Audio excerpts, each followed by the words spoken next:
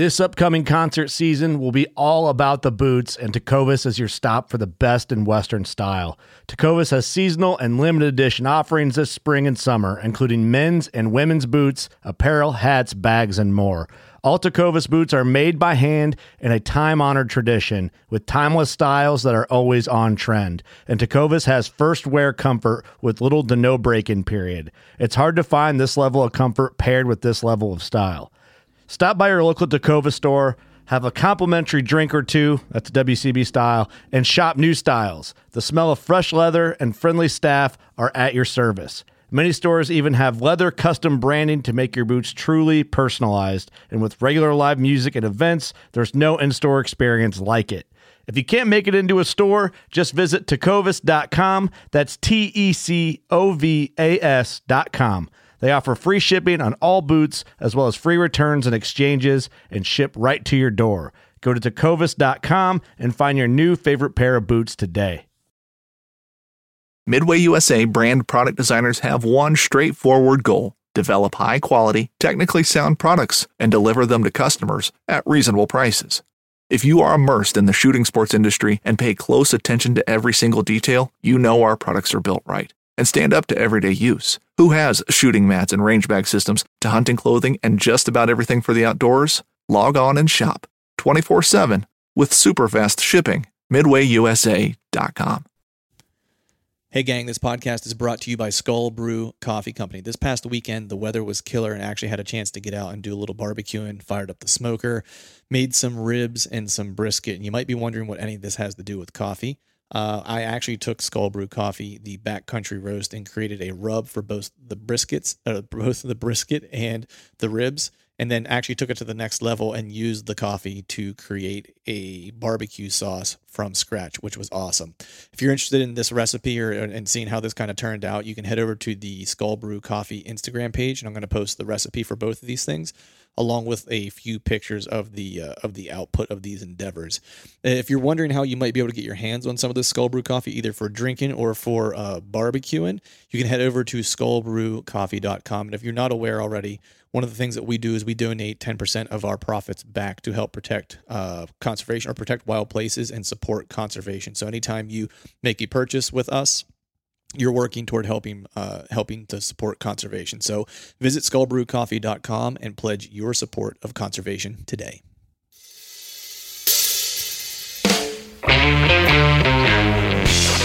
Hello and welcome to the Truth from the Stand Deer Hunting Podcast. I'm your host, Clint Campbell, and you are listening to episode number 115. Today I'm joined by Brian Broderick of Day 6 Gear for part 1 of our 2-part discussion. We're talking mature bucks and the art of gar holing. So stay tuned.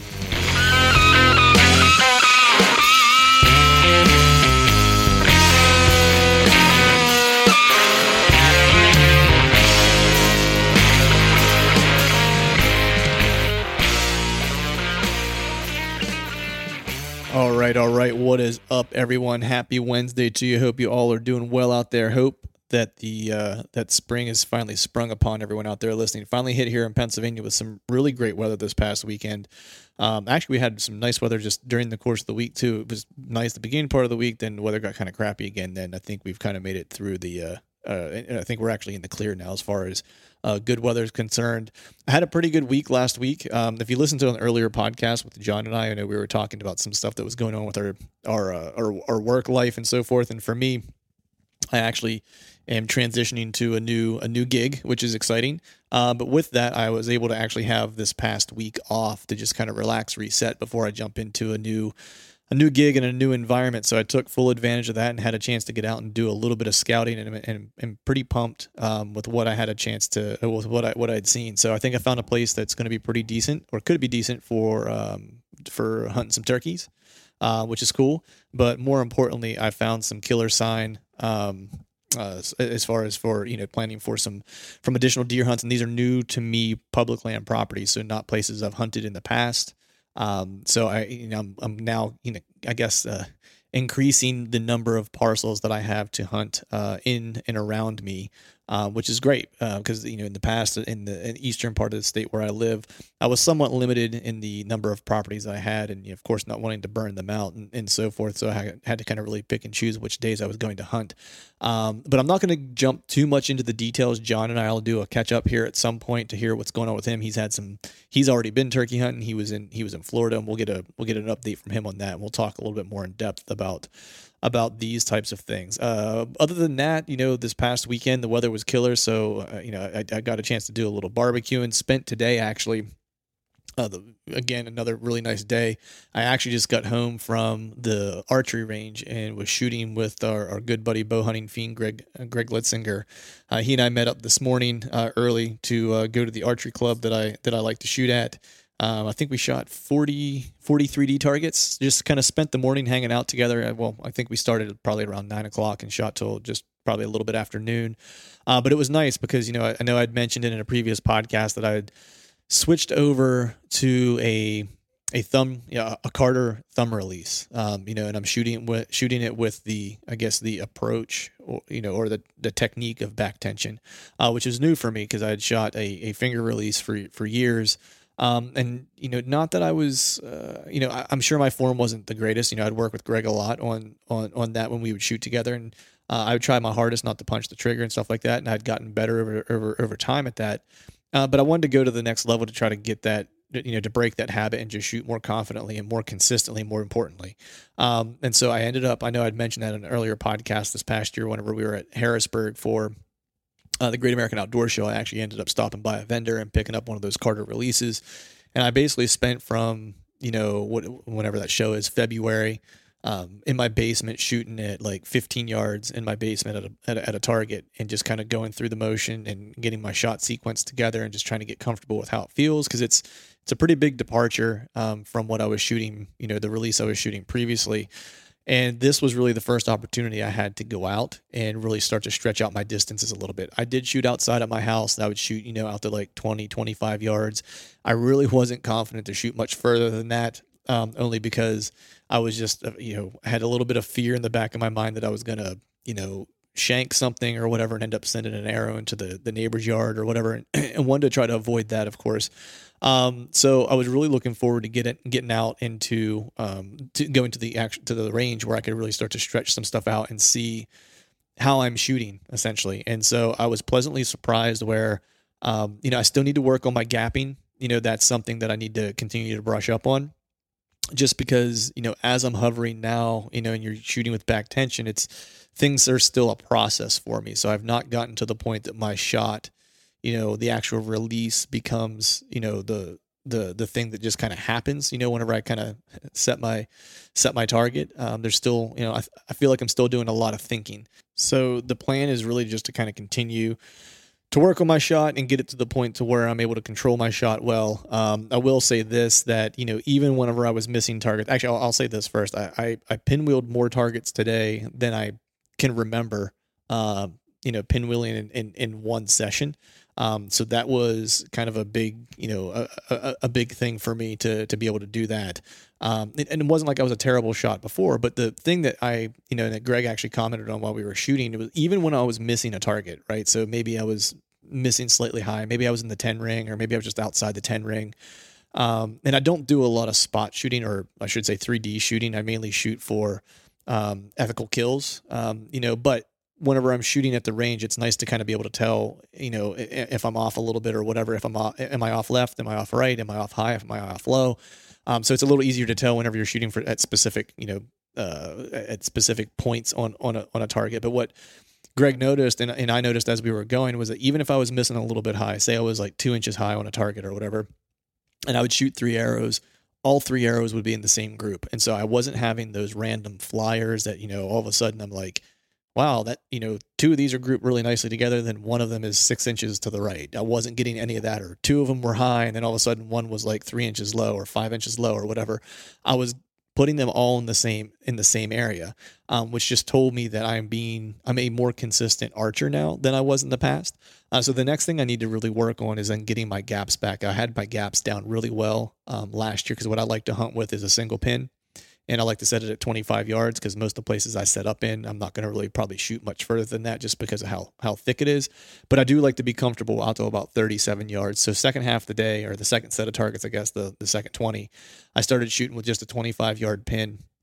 As long as it was no further than, 35, 37 yards, I would shoot with that 25-yard pin, and was starting to work on gapping. Now, my gapping wasn't as good as I would like it to be, but that will all come back in time. Today, it was just really about building confidence in my shot, sequence, and in trusting the release.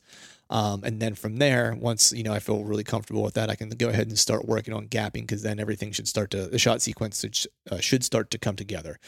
But that's enough about what I have going on in terms of my archery shooting. I hope everyone out there is getting a chance to get some of this done, because it's this is a great time of year to work on those small little details that can obviously pay big dividends when we get to hunting season. But I'm not going to belabor this up front any or much longer here. We have a great show in store. Brian Broderick of Day 6 Gear is on. He's a buddy of mine. I of course shoot Day 6 arrows. Brian is a guy who has done all kinds of hunts. I mean, I'm a little envious in terms of the types of critters he's had a chance to chase, and with regular success too. Brian's a cool story, especially with how he's kind of putting Day 6 together and why that company's kind of coming together, and some of the folks that are involved with that. This first part number 1, we're really going to kind of talk about just hunting in general, how Brian got started, his intro to hunting. We talk a little bit about, the mature deer he's chasing in Alabama, how they're a little bit different to hunt than some of the critters he's hunted, or some of the deer he's hunted in other places. And as I mentioned, the art of gar holing is one of his strategic imperatives, which sets him apart from other hunters. You have to listen through to see what he means by that. We have a second part of this podcast that'll be coming out next week. I'll put it out, where we dive more into specifically, archery. We dive more into Day 6. We dive into a few things that are going to be upcoming from Day 6 that are in the hopper as far as new products are concerned, and where they're headed overall as a business, and what their goal is and what they're trying to do for the hunting community. So stay tuned for part 2 next week. And without further ado, let's go ahead and get Brian on. All right, folks, welcome back to another episode of the Truth from the Stand Deer Hunting Podcast. And today, the guest that I have on is a gentleman that I met him through Kevin Vistison of the Deer Hunter Podcast. He introduced me to this fella, and we got a chance to talk a little bit. He's making some killer arrows. He's a guy who's relatively well known in the hunting world. He's been getting after it a long time, and has some buddies who I'm sure all of you guys out there listening know of. But I'm talking to none other than Brian Broderick from Day 6 Gear. How you doing, man? Good. How about you, bud? I'm doing all right. I know we were talking. I'm running on black coffee and caffeine this morning. Haven't had any food yet. So we'll hopefully we don't pass out here from lack of caloric intake this morning. But we'll power through. How about you? Well, it's not going to be any wee. I'm eating bacon, eggs, and biscuits right now, so I'm whitetail fit, brother. Whitetail fit. I love it, man. I love it. So before we get started here, man, I know you and I have had a chance to talk a little bit, back and forth via text, and we've had a couple phone calls just kind of chatting and stuff like that. But for the folks that are out there listening that might not know, who you are, where you're from, those types of things, just give me a little bit of background, about you, what you do for a living, and what you do specifically in the whitetail world. Yeah, man. So I was born and raised in Alabama, or L.A., Lower Alabama. Right. Worked at a hunting and fishing store that was real popular in the South back in the late 80s, early 90s, as I was in high school and college. And always wanted to, basically hunt for a living, however I could figure that out. But I realized working in that store that, the guys that were getting to do it all were the guys that, owned their own businesses and made a good income and had a little bit of disposable income so they could go do the things they wanted to do. And I knew working, basically in the store or something like that wasn't going to work. So I got in the construction industry. I've been doing that for 25 years. I've run my own business for 20 of that 25. And it's allowed me the opportunity to have, to be able to set my own hours and set my own time and be able to try to take off as much as I could and hunt as much as I could, and afforded me a good enough income that, I could make sure my family was comfortable, and then, have a little extra left over to go on some hunts and do some adventures. So that's what I've done. But, my, golly, I love what I do. I love what I've done the last 25 years, but I always have wanted to, be basically in the hunting industry for a living, or at least be able to call hunting, my job, because that's really what I'm passionate about. So I started Day 6 last year in the hopes of, slowly growing a small business that could kind of be a retirement business, if you will, for me, to where I could be in the business, do hunting for a living, help other people, talk about hunting instead of talking about, tile choices and paint colors. Right. So anyway, that's kind of how I ended up, where I am now, full circle, basically 25, 30 years later. Right. And it's funny because a lot of these guys, are guys and girls that I've had a chance to talk to through the podcast that get to hunt a lot, or work in the outdoor industry even. I don't think people realize how many folks that is kind of like a part-time passion project that they have, like growing it to something else. That there's always a quote-unquote real job that people usually have that are kind of supporting those other endeavors. So, the folks who are working in the outdoor industry, man, are grinders. There's no other way to do it, really, because it just there's a lot of hours involved, I guess is the easiest way to say it, But, I want to back up for just a quick second. And I know, growing up in the South and you worked at the outdoor shop, earlier, high school, college and stuff like that. But what was your introduction to hunting like? Like, did you come from a hunting family? Was that something that was big with your family overall, or did an uncle get you into it? Or so how did you kind of get into hunting? Oh, my grandfather. Oh, okay. My grandfather was a hunter. And let me back up. My grandfather, but I was very fortunate. I had two incredible father figures in my life, my dad and my grandfather. And, it's a shame, but it's not always the case that young men growing up have good father figures and role models. Yeah. And I was fortunate enough to have two, just incredible men, men of integrity, hard work ethic, good disposition, just good people, Mm-hmm. And my dad had no interest in hunting. His interests were like motocross, racing, race cars, stuff like that. Right. He was also athletic. He played tennis. He was a wrestler, things, so kind of a good balance. My grandfather was an athletic guy too, but his passion was hunting and fishing. Okay. So as a young man, I got exposed to some of the greatest, coolest crap ever. So, Right. I mean, racing motocross and race cars and then getting to hunt and fish with my granddad. I mean, it was just this, constant activities and just fun stuff to do. And so, but my grandfather, I said, he was a hunter, but my grandfather loved to hunt. Mm-hmm.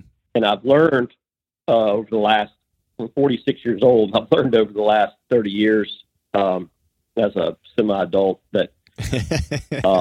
I like how you throw that in there, semi-adult. I hadn't quite made it yet. But I've learned that there's people that love to hunt and there's hunters, and there's a very distinct difference. Hmm. And my grandfather was a guy that loved to hunt, but he was probably, I'd say in my life, of all the thousands of hunters I've met, my grandfather was probably top 2 or 3 of possibly the worst hunters I've ever seen. He loved it so much, he just was not good at it. Right. And it didn't click with him. So for me, it just clicked. It was a natural thing. So, by the time I was 12 or 13, I was the guy killing the bigger deer in camp every year and, killing more deer than all the old guys And it was really funny because they thought it was like they had no animosity, no jealousy. They thought it was hilarious. Right. That the kid was beating them every year, basically. But it was great because it gave me a chance to get exposed to hunting, but it also afforded me the opportunity to learn on my own and teach myself.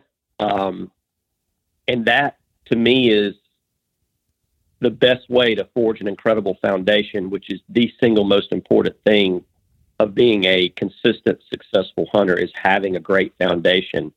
If I would have had someone that was a advanced hunter, very skillful, had a great skill set, and just basically showed me everything, and I didn't have to learn it the hard way, I feel like I'd be handicapped. Mm-hmm. No, and I feel like that's where a lot of people are right now.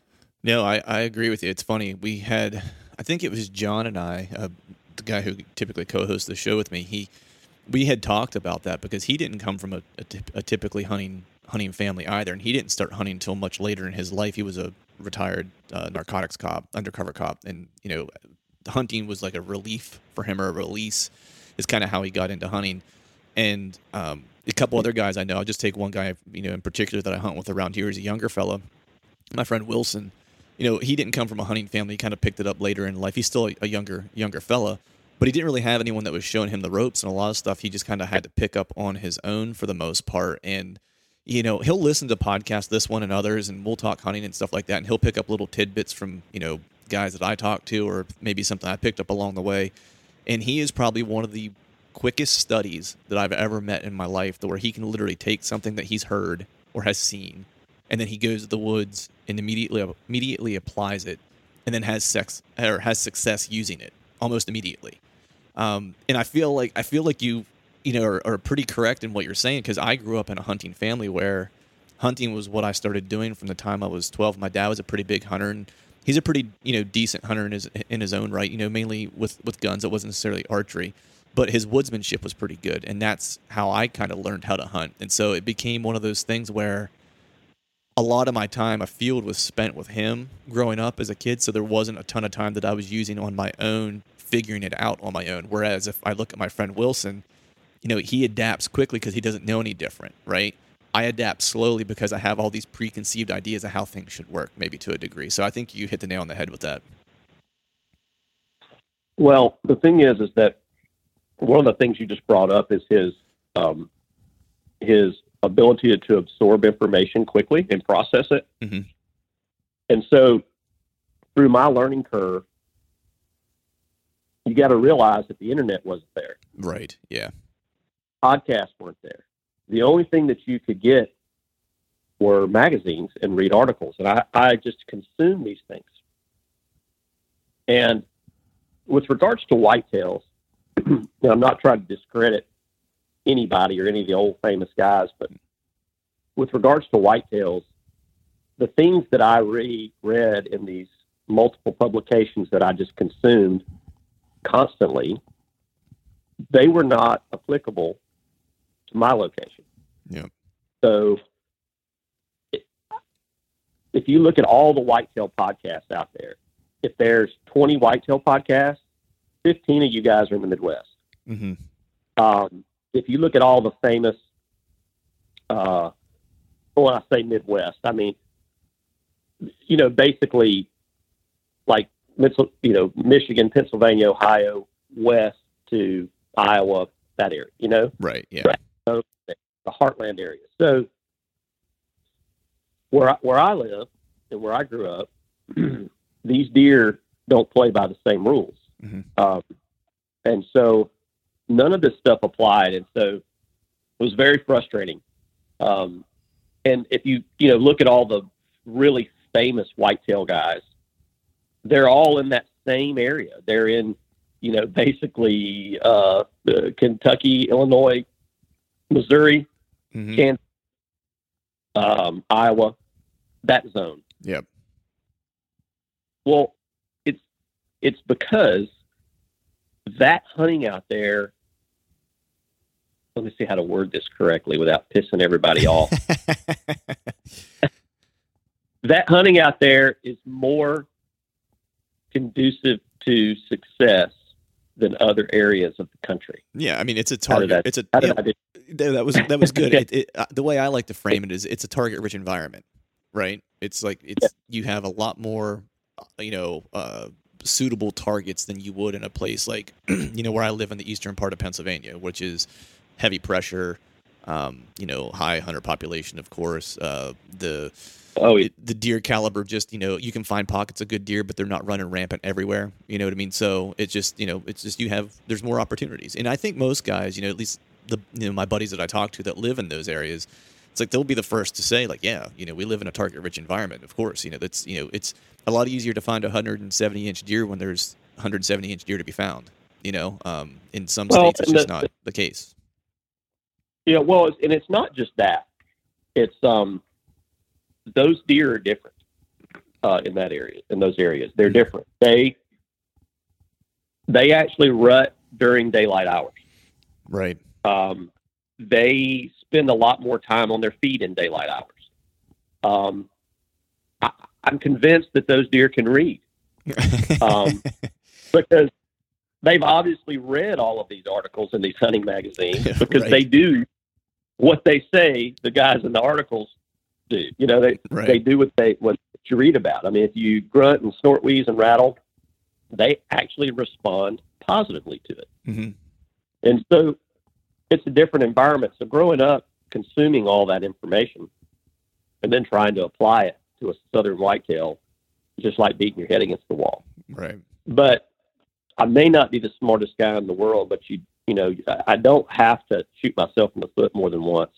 And I learned pretty quickly. Right. And so I started adapting to what worked and what didn't work. And it's basically just processing information and playing odds and following the stats. And so that's how I've adapted my hunting for whitetails over the last, 30 years. And it's basically what works, what doesn't work, what is your highest percentage strategy, to get within bow range of a mature deer and, be successful. And that's what I've done. Now, when I take those same strategies from a high pressure, very difficult hunting environment like in the South, same thing it would be in Pennsylvania, Michigan, those areas. And then you go to the Midwest and you apply them, and it's just a layup. I mean, it is just an absolute layup. And so, we have a place in north central Oklahoma and south central Kansas that we've hunted for 15 years. And, when I go out there, it is almost a vacation from hunting for me. It's almost like taking a week off. Right. And that's the honest truth. It's just a different game. There's not a lot of stress in there. So, yeah. So I want to ask you, so I want to talk about your home state here, because it's just a little bit different than the Midwest and a little bit more challenging. So would you classify yourself as a aggressive hunter or non-aggressive hunter? Where do you kind of fall in that continuum? Non-aggressive. Okay. Non-aggressive. So your setups, are you trying to focus on, like, if there's a mature buck somewhere, are you going to try to get close to his bedding, or are you going to try to work funnels that might be to and from food? Like, what's your approach to that? What I do is, my number one strategy is restraint. I do not go anywhere near that deer until the conditions are absolutely perfect. And there's all of these little boxes you've got to check. And if one of those boxes is checked, I don't go anywhere near him. When I say I don't go anywhere near him, I don't go anywhere near that area at all. Okay. I'm not in there running cameras. I'm not doing anything. Once I've identified where he is and a ballpark idea of what he's doing, I will not go in there and even attempt to hunt him unless everything is just perfect. And what I try to do is, is I try to kill that deer, I would say, within 300 or 400 yards of where he's bedding. Okay. And that would be max. Okay. The two bucks that I killed this year, I would say I was within 100 yards of their bedding area, with both of them. Okay. So, the thing with these southern deer is that you can't just keep going into the area where you know that deer is and hunting and hoping to get lucky, because these guys these deer have PhDs, and once they get you once, they're not going to mess up. And even when the rut kicks in, there's a lot more movement, but these big deer are still big deer, and they're going to rut, but they're just going to rut pretty much at dark. Right. So you've basically got to figure out the best strategy to pick him up as soon as he gets up and starts to walk out, in the evening, or you catch him, in the first 30 minutes to an hour before he goes and lays down. Both the big deer I killed this year, I shot before 6:45. Okay. So what was it, going back to what you were saying, how a lot of the stuff that you were picking up, you were learning kind of on your own, and it kind of helped build that solid foundation from which to kind of, spring from in terms of, hunting mature deer. What was the one thing, if you had to narrow it down to one reason why you've learned to be successful in that kind of environment, what would that one thing be, do you think? Whether you're just looking to stay warm during a hunt or need maximum concealment, the clothing you wear can make or break a hunt. At MidwayUSA.com, we understand hunting clothing has come a long way with more meticulously crafted camo patterns, advanced scent control technologies, and weatherproof options to withstand the elements. Hunters have to wait until their favorite season, but shouldn't wait on gear, which is why Midway USA offers super fast shipping. When you're ready for your next system, log on to MidwayUSA.com.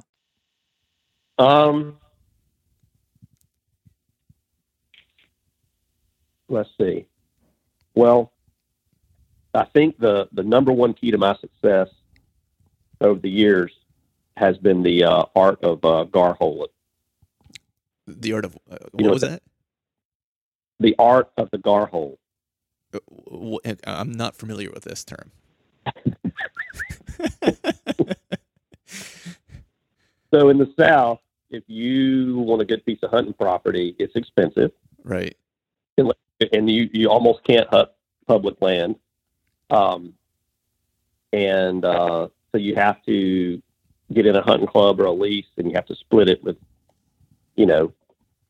5, 6, 10, 8, 20 other people, depending on the size of the property and the amount, Right. So not only are you trying to match widths with a mature whitetail that is at the highest level of survival, you also have to do that and manage that around the other members in your camp. Right. So it almost makes it impossible. So the only way to leave a deer alone, you can control your actions, but you can't control the actions to others. Mm-hmm. So unless you steer them in a direction away from that deer, which is gar holing. Right. Okay. So let's say that I go in an area and hunt and don't see too terribly much, and these guys, want to know where you are. Well, I'm always very elusive about where I've hunted over the years, especially when I hunted with big groups. Mm-hmm. But I would leave little subtle.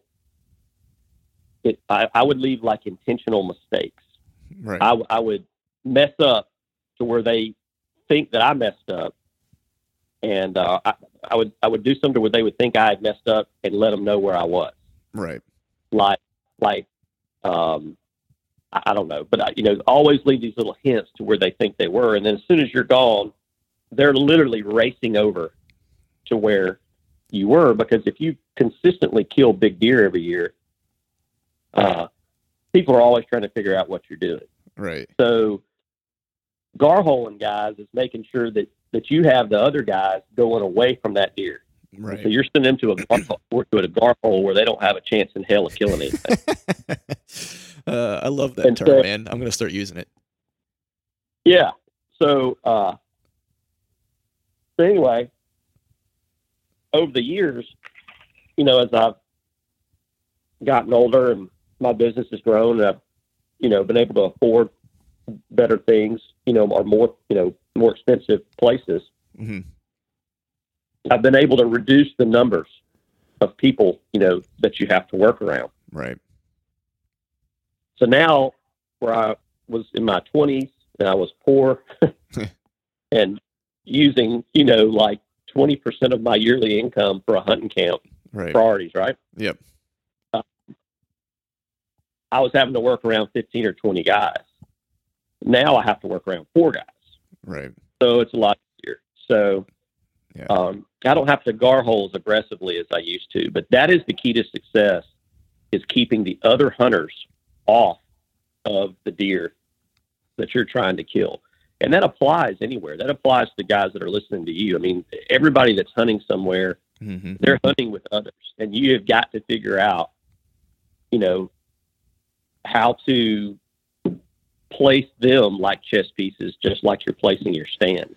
100%. I mean, it's really, paramount whenever you're hunting a lot of public land, is knowing, where other guys are going to typically want to be set up, right? And then you're kind of using their pressure to your advantage, pushing deer into a certain area where they may not think the deer are going to be, because if you look at the habitat, it doesn't say this is where the deer should be, but because they're hunting these specific areas, there's maybe one spot that the deer can go where there isn't pressure. And the main thing they're going to try to avoid above all else is just people, right? So it's like, even if the habitat isn't perfect, they'll use that imperfect habitat to make sure that they're as far away as they can possibly be from pressure. So you're right. That's right. And one of the things that I always tell guys is always say, hunt ugly places. Yeah. Yeah. Because guys love to go somewhere that's beautiful. It looks perfect. Big hardwood bottoms, big draws, big sagey feel. I mean, they love these beautiful vistas. Big deer live in ugly places.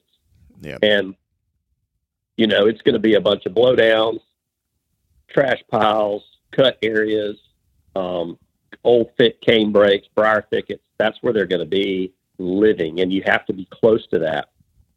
So, that's one of the things that I learned a long time ago, is just because if it's appealing to the eye to you, that may not mean anything to a deer. Yeah. So now I will say this, that in the situations that we have now, the way we get to hunt now as an older guy is, and only having to work around 4 guys, I can be more,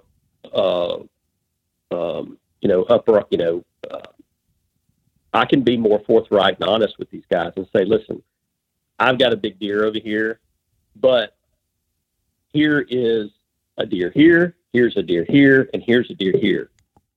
If right. I'll show you where these other bucks are.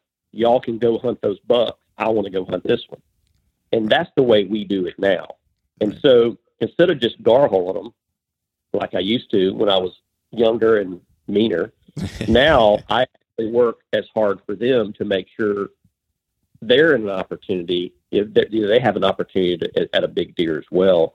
And that's worked out well. And it keeps them out of, what I'm trying to do, where in the area I'm trying to, strategize on a big deer. So it's the same premise. It's just a lot more honest now. Yeah, I mean, I think one of the most important things, or one of the things that's most overlooked a lot of times whenever people are going to hunt with other folks, is, man, you got to pick the right hunting partners.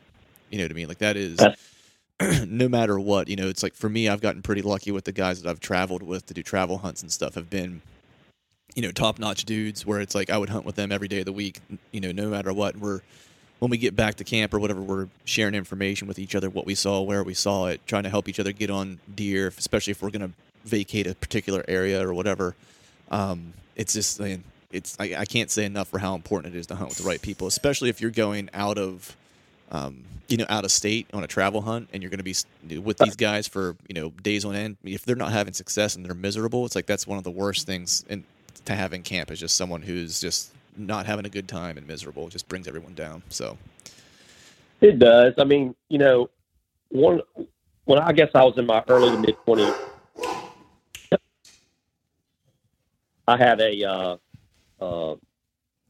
guy that I hunted with a lot. He was a traditional bow hunter like I was. We both hunted with longbows and recurves. And we hunted together, whitetail hunted together a lot, and we traveled a lot. And the reason I hunted with him more than anything, other than enjoying his company, is that his priorities were, well, I'd say his priorities were as right or as screwed up as mine, however you want to view it. right, But hunting came first. Hunting was above all else. And so, when I said, hey, I'm going to load up and head out to, Idaho for 2 weeks, possibly 3, can you go? Well, I mean, this guy would basically quit his job. We'd load our crap up and go, and then just worry about the fallout when we got back. right. So, but the problem with hunting with him was that he could not stay out of where you were hunting. right, He could not live with the fact that you may be on a big deer. It just ate him alive. right, And even when we would go elk hunting, I'd find a bull in a basin or something and start working him, and he wouldn't have success wherever he was. And then somehow or another, he would always end up right on top of me, boogering me up, and go, "Oh, I wasn't sure where you were," So, it was one of those guys that he could not be happy in your success, and he was going. If you had a deer, he was going to move in on it. If you had a bull, he was going to move in on it. right. So I kind of had to cut that tie, which stunk because it was somebody at a young age I could travel and go do things with, and he was always ready to go, right, which was hard to find. And so that is super important. So when you're putting together a group of guys, especially guys like up in y'all's area, most of these tracts you're hunting are small. mm-hmm. So it's almost impossible to carve up a place where you're not messing up the other guy. So I don't know. It is a very difficult situation to kill a big deer in some of the areas of the country where, these places are small farms and things like that with 3 or 4 guys hunting on them. I have a lot of respect for guys that can pull it off because it's difficult. Yeah, I mean that's a lot of PA, with small, back 40s, if you will, and I think a lot of times people just will overhunt them. Of course, I think one of the best things to do is just, at least what I do. I don't know that necessarily 100%, the best approach, but I have a couple, family farms that, are private, and the one farm, there's a lot of guys who hunt it. So I typically don't even hunt that unless it's, maybe early in the season before they get a chance to booger it up. And then there's another piece that is about 60 acres that nobody hunts except really for me and my dad for like a handful of days.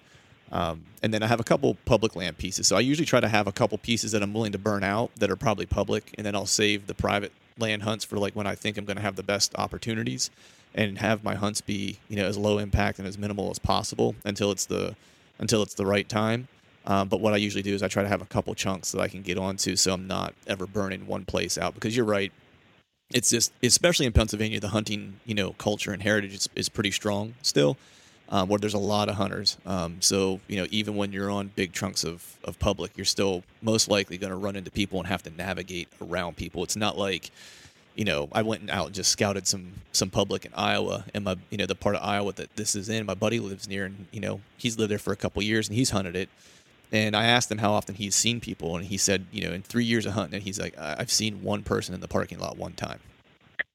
So it just, where it's like I'll drive past parking spots, like whenever I'm going to hunt a piece of public land, and just continue to drive past access points because there's cars around.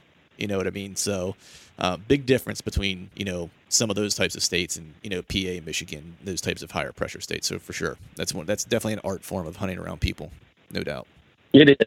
It is. And I guess what I would say is I've had a lot of guys reach out to me and say, I've seen some of the whitetails that you're taking off your property in Alabama. You don't normally see whitetails like that come out of Alabama. Right. So what do you do differently as far as your land management? I have a 70 acre farm here, and I want to set up a management plan for it, or I have a 160-acre farm here and I want to set up a management plan. And what I would say, man, if I was in that situation, my strategy to anybody hunting small pieces of property, even public land, is shoot them if you got them. Mm-hmm. I would change my whole philosophy as far as what I'm trying to achieve out of a hunt. Mm-hmm. I would, as a bow hunter, I would certainly, just bow hunt, and I would not get caught up in managing whitetails. I wouldn't get caught up in trying to grow a big deer. It's to me, I mean, you could have the odd success, but it's an effort fertility, because it's futile to try to manage manage and grow a whitetail buck when you don't control his entire home range. Yeah, 100%. 100%. Especially if you only control 10% of his home range. Mm-hmm. So I would just say, man, there's so many guys that get caught up in what they see on Instagram and social media or whatever about, only showing big deer. Sure, I'm guilty of it. But I would say just be happy with success. Taking a nice buck with your bow, and it doesn't have to be some giant big deer. It doesn't have to be some old age class deer. Yeah. Because most of these guys that I talk to, they all have the same story. Oh man, I had this great deer on camera for 2 years. My neighbor killed him. Right. Well, that guy, when you kill a big deer every 5 or 6 years, the guys around you are saying the same damn thing. Yep. They're telling the same story. Oh, I've had this deer on camera. My neighbor killed him. Yep. So I would just be happy to be out there. I'd be happy to have a good interaction with a buck and kill a buck and fill your freezer and manage your own expectations. Yep. And I think these guys are going to be a lot more happy with their outcomes. And you shoot a 2-year-old 8-point, and sit down and start making excuses for why you shot him. Yeah. Well, last week and I needed the meat. I normally wouldn't have shot. Who cares? Yeah. You shouldn't make an excuse for arrowing something, man. Like, I 100% agree with you. No. I don't know. You have to just look at what the possibility of your property is, right? You have to have your expectations have to be in alignment with what your area is going to produce. And I kind of walk into every season that way, where, I look at it and say, what do I have in inventory? That made it through the year, from during the winter, what's likely to be around next year that made it through, and then I wait for my velvet pictures and I say, okay, this deer is around. I know that a large percentage of those deer are going to disappear during the shift, you know what I mean? And my property might be part of the range that they're going to use as the season wears on, and it might not be, right? And so then I basically say, all right, there's 5 deer on the property that I'm willing to arrow, and that's kind of my criteria, right? And those are the 5 that I'm going to look for. And they may not be the biggest deer in the world, and sometimes you get lucky. There was one deer on my dad's property that I had pictures of for Pennsylvania, and it's mountain ground. He probably went mid 130s, and that's a great deer for that area, and I was like, if I see him, he's going to get an arrow. But there was another one that was probably, maybe just push and pope, you know what I mean? And I was like, he's the second best deer on the property, and he's around often. I was like, so if I see him, he's going to get an arrow, you know what I mean? So that way I don't know. I think there's nothing less, I shouldn't say it's less fun, but I think it's really a bummer when you walk onto a property, public or private, whatever the case is, and you kind of don't feel like you have anything to hunt. You know what I mean? Like, it's just, you should always set the expectations so you have something to hunt. Yeah, well, you don't have anything to hunt because you've set your expectations too high. Yeah, exactly. So yeah, I mean, to me, when you walk on any piece of property that has whitetail on it, you have something to hunt. Yeah, exactly. You can shoot a doe, a 6-point, or whatever. I mean, listen, some of these areas of the country, there are a lot of deer. You are not going to destroy the herd because you shot a 6-point, 2-year-old 6-point. Exactly. I mean, it's not the end of the world. I mean, we have down by where I live on the Mobile Bay, down the Gulf Coast of the state. We have this area. It's a state public land area.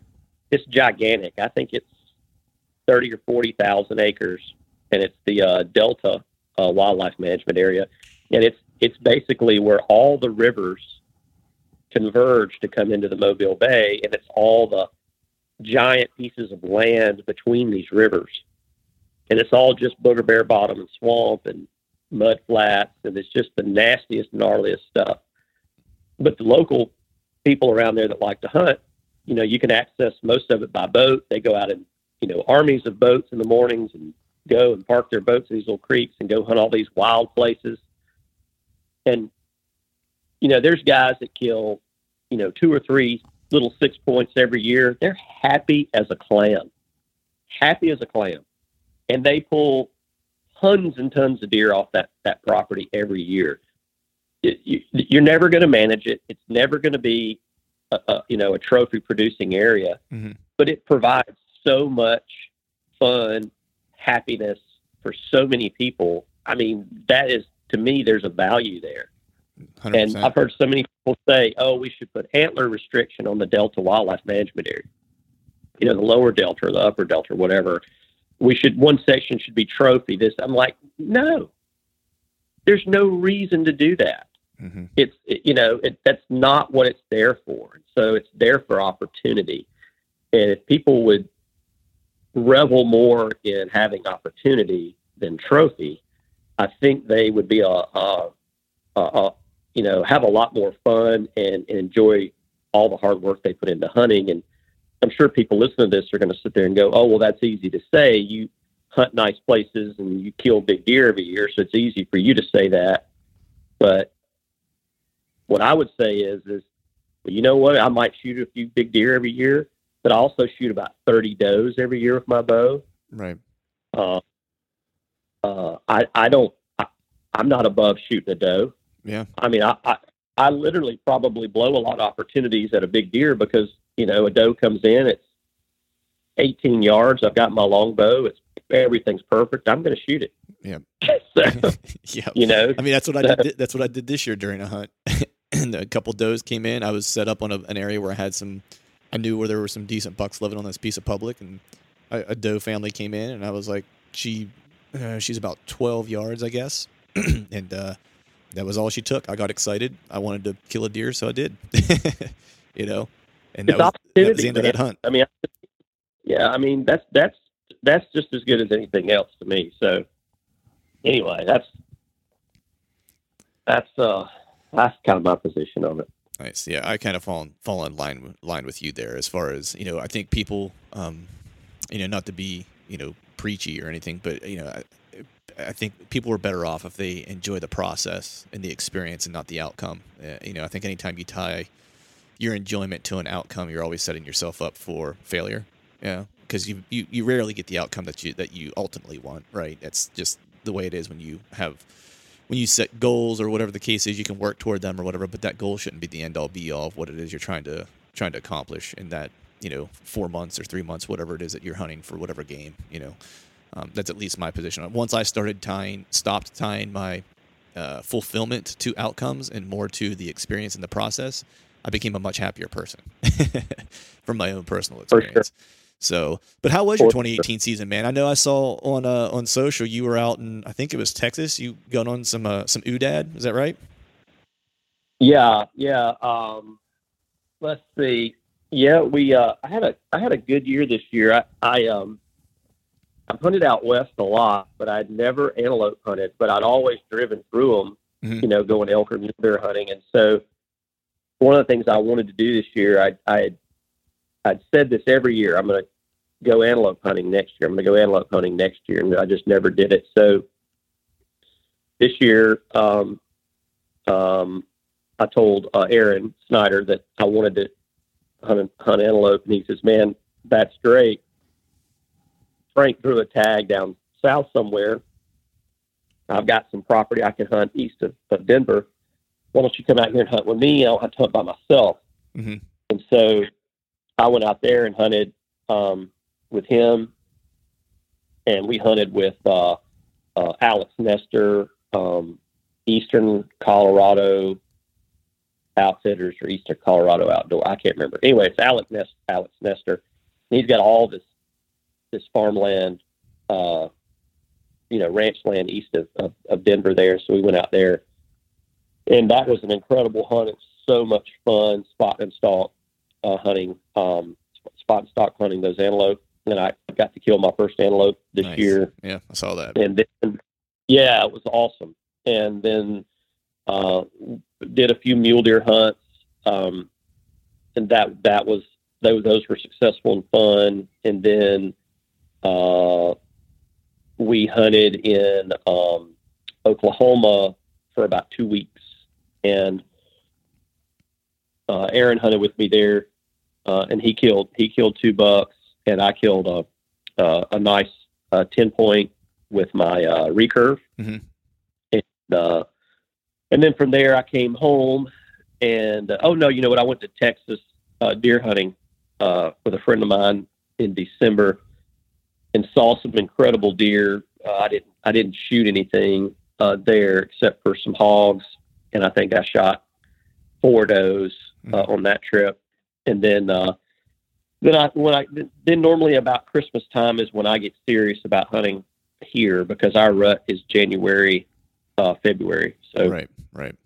So anyway, I got serious about the 2 deer that I wanted to hunt this year, and both of those deer basically were living together. They were basically bedding up on the same little 40-acre section, and I got really lucky. In a week apart, I ended up killing both of those bucks out of the same tree. That's awesome.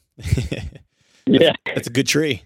Yeah, it was a good tree this year. But I hunt out of a climbing tree stand, so I most of my whitetail hunting in the South is out of a climber. I don't do a lot of permanent stands. Yep.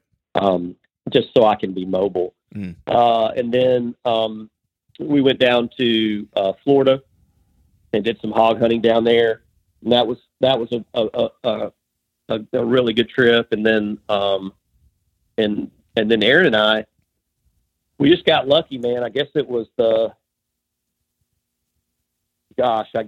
like the last week in February. A gentleman had called me about some arrows, and we have a mutual friend, Brandon Hammonds, that does the Take Aim Outdoors podcast. Yep.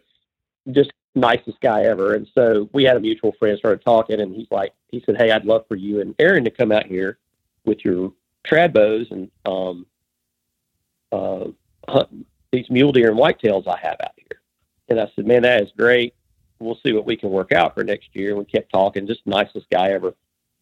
And I said, "Hey, you don't have any aoudad in that country, do you?" And he said, "Yeah, I sure do." He said, "Would you want to hunt aoudad?" And I said, "Man, it's been a dream of mine to hunt, because I used to go out to West Texas a lot and mule deer hunt, and I would see them out there, and they're the most amazing animals." And he said, "Yeah, I've got them. I've got some good ones." And I said, "Well, what are you doing next week?"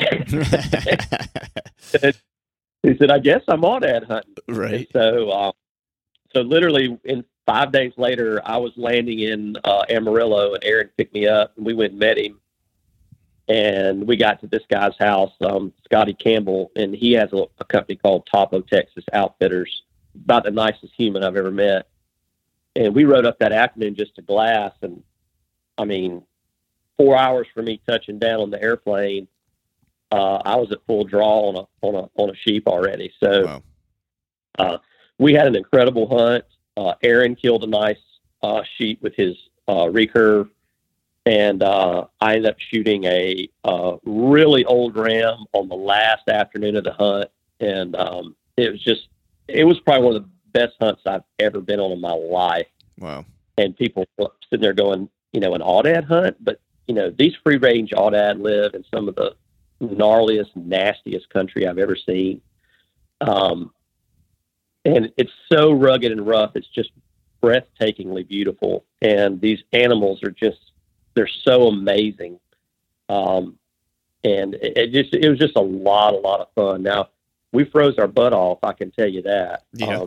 It was 6 degrees one day, blowing 30, and then the next day was like 8 degrees, blowing gusting to 50, and man, that wind was just, and those cold temperatures, it was just cutting us down. And my like the blood vessels in my eyes, something was going on in my eyes, but my eyes were freezing because I was like stuck watching sheep, trying to get in on sheep with the wind in my face. Right. And I guess it was snowing too, but something happened. And I mean, they were, like my eyes were all bloodshot, and it was just, I mean, you just got our butt kicked trying to get on them. It was one of the hardest hunts I've ever been on, for sure. Wow. Those animals, they're in big groups. They have incredible eyesight. They incredible sense of smell. It was hard. I mean, hard. And I would definitely do that again, for sure. Yeah, nice. So with all the hunts that you've done, because you've done, of course, the hunts that you just kind of talked about. I know you've hunted Africa as well in the past. With all the hunts that you've done, like, what's consistently been your favorite type of hunt? I don't know. It's hard for me to say. I do love whitetail hunting. I don't know that I could ever give that up, but for me, having the ability to go out west or up north and hunt on my own on public land, I think that's the best experience for me. Just because it's so foreign for me from where I'm from. Public land, we do have some available. It's very, very limited, and it's very, very crowded. But to be able to go out west and buy a tag over the counter and park your truck and just go hunt, it's an amazing feeling. It is. I don't know. I guess it's just so rewarding. It makes you appreciate being an American, just to have that kind of opportunity. And I got really lucky, Clint, when I was, I guess about 15 or 16. There was a gentleman in our church that was a youth leader, that was a bow hunter. And I was a fledgling, floundering bow hunter at 15, 16. I'd killed a few deer, but it was tough. Right. But this guy was one of those guys, we talked about guys that like to hunt and then a hunter, and there being a difference. This guy was a hunter. He was a trapper. I mean, he just understood animal behavior. He understood his wood, his field craft. I mean, just an amazing guy. And so we got to be friends and hunted together some. And when I graduated high school that summer, that spring before I graduated, he asked me, did I want to apply for an elk tag with him in New Mexico? And I said yes, and we applied, and we drew 16A, which is like the single best, still to this day, the single best unit in New Mexico in the Gila Wilderness. I mean, the draw, I don't mind saying the unit because the draw odds are astronomical, Right.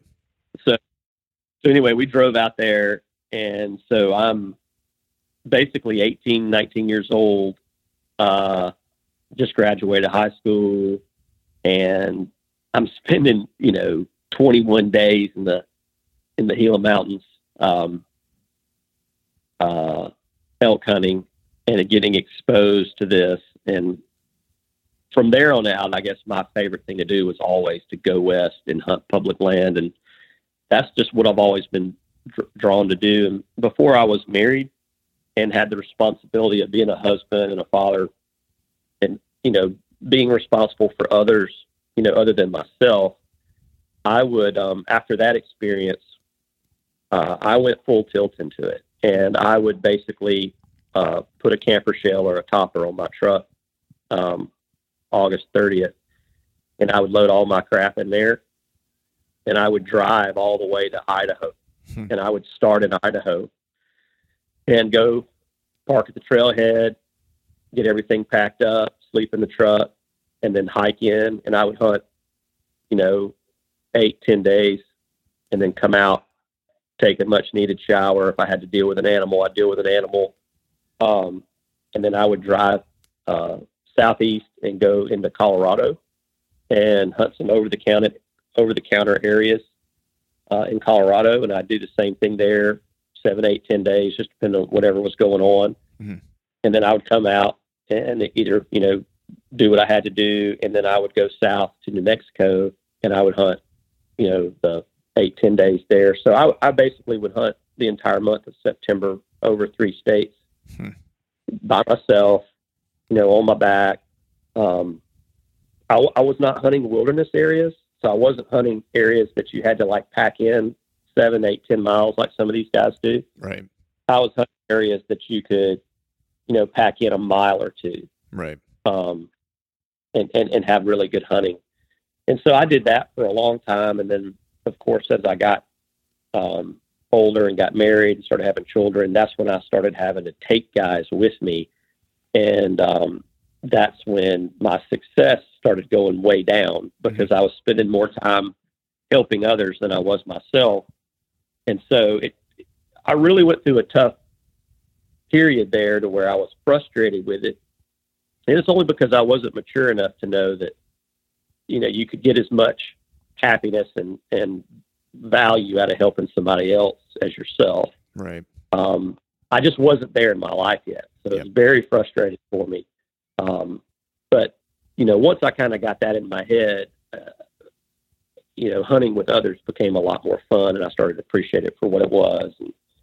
But I mean, to answer your question, man, out west public land, I don't really care what it is. Right. Mule deer or Coues deer or elk or whatever. I'm all over it. I love it. Yeah, and I can concur there. It's I've got the opportunity to go out west one time, and it's ever since that one time, it's like I'm itching to get back. I was planning to possibly go back out this year, but I think I'm going to draw Iowa this year. So I'm going to go to Iowa because that's once every 4 years I get to draw that. So this will be the Iowa year, and then after that it'll be back on to a Western hunt every year as my travel hunt. And then my plan is to just kind of hunt elk every year unless I draw an Iowa tag, and then I'll hunt Iowa and then hunt elk the years in between. It's kind of the plan. All right, folks, that is a wrap for today's show. I'd like to thank Brian for joining us. Be sure to check out day6gear.com and give them a follow on Instagram. Also, be on the lookout for part 2 of this podcast next week, where we dive a little bit more into what Day 6 has going on specifically. I'd, of course, like to thank all of you for listening, and if you haven't yet, please head over to iTunes and leave us a 5-star rating, and be sure to subscribe to the podcast if you haven't done that. I'd be super appreciative if you'd be able to do just those handful of things for me. And before we shut this thing down, we need to give a big shout out to our partners that continue to help us make this podcast possible. Exodus Outdoor Gear, Skull Brew Coffee Company, Ozonics, Obsession Bows, Ramcat Broadheads, Trophy Taker Rests, and Dead Downwind.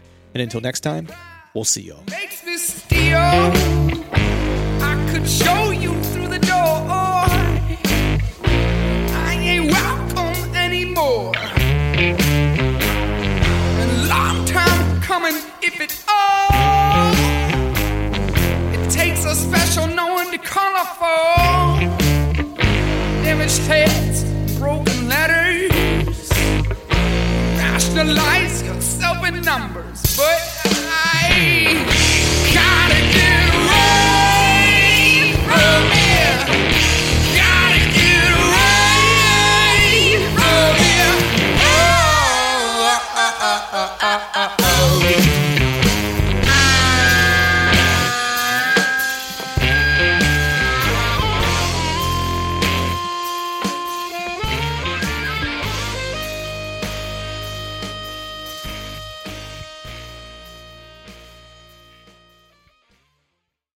All right, gang, the new Truth merch is in stock at truthfromthestand.com and on YouTube below any of the Truth from the Stand videos. I've got some new hats, beanies, t-shirts, long sleeve t-shirts, and sweatshirts. There's even a new Do Hard Shit hat for those of us who like to embrace micro-dosing adversity. So head to truthfromthestand.com and check out the new gear and use the code TRUTH, T-R-U-T-H, and save yourself some cash on the new gear. You're listening to the Waypoint Podcast Network, brought to you in part by HuntStand, the #1 hunting and land management app.